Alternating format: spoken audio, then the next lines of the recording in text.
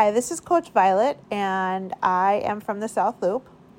I've been running for 13 years and have completed just under 35 marathons, some of which are ultra distance.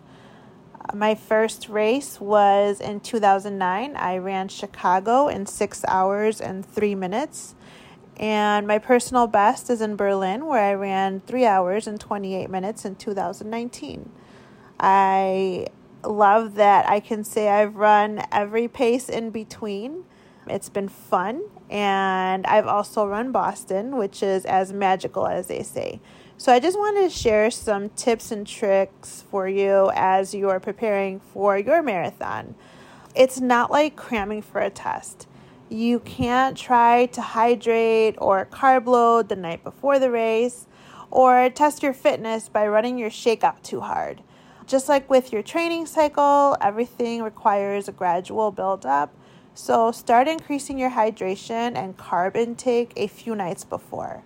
Start going to bed earlier, at least a week before. It's a good idea to try to bank your sleep. Don't try to bank your time on race day. If you start out too fast, chances are you might bonk towards the end. And that's not the race experience you want to have. So a good race strategy is to start out with a pace group for your desired time. And if you're still feeling good, you can start to pull away. Some people start to pull away at the half marathon mark. It just really depends how you feel. But mile 22, you feel good, push to the finish. If you run the race smart, you're going to feel like you have energy towards the end. I also like to do a lot of visualization the week of the race. I focus on when I have felt my strongest. And this is something that can be like a great race or how I felt in some of my stronger training runs. I had a good set of 800s or just anytime you felt good. Remember these moments and then think of them during the race when things start to get rough. It's not an easy thing to do run a marathon. You're going to get tired. You're going to feel like you want to stop. You're going to go through all of these emotions, but don't let how you feel at a certain mile affect your race because everything can change. You might feel super crappy at mile 3, but that doesn't mean that's how you're going to feel at mile 13. Your body goes through so much. So just call on good race memories and use that to push you through to the next mile. Also, don't let what's happening around you impact you. And I'm thinking about Chicago, just past Chinatown. There's a viaduct you run under, and you're going to hear the zombie shuffle echoing loudly. People are tired by this point, and they start to drag their feet, and you just hear that incessant shuffle. And your body is going to want to react and do the same. This is the time to get loud.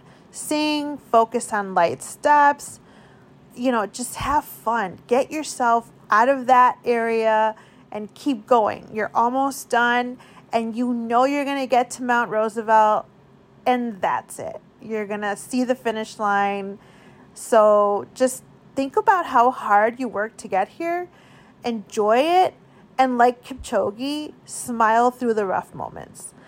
Your body will naturally respond by relaxing. And just don't stress about what you can't control. Focus on what you can and just believe in your ability. You've done the work. Now it's just time to reap the rewards and have a good race.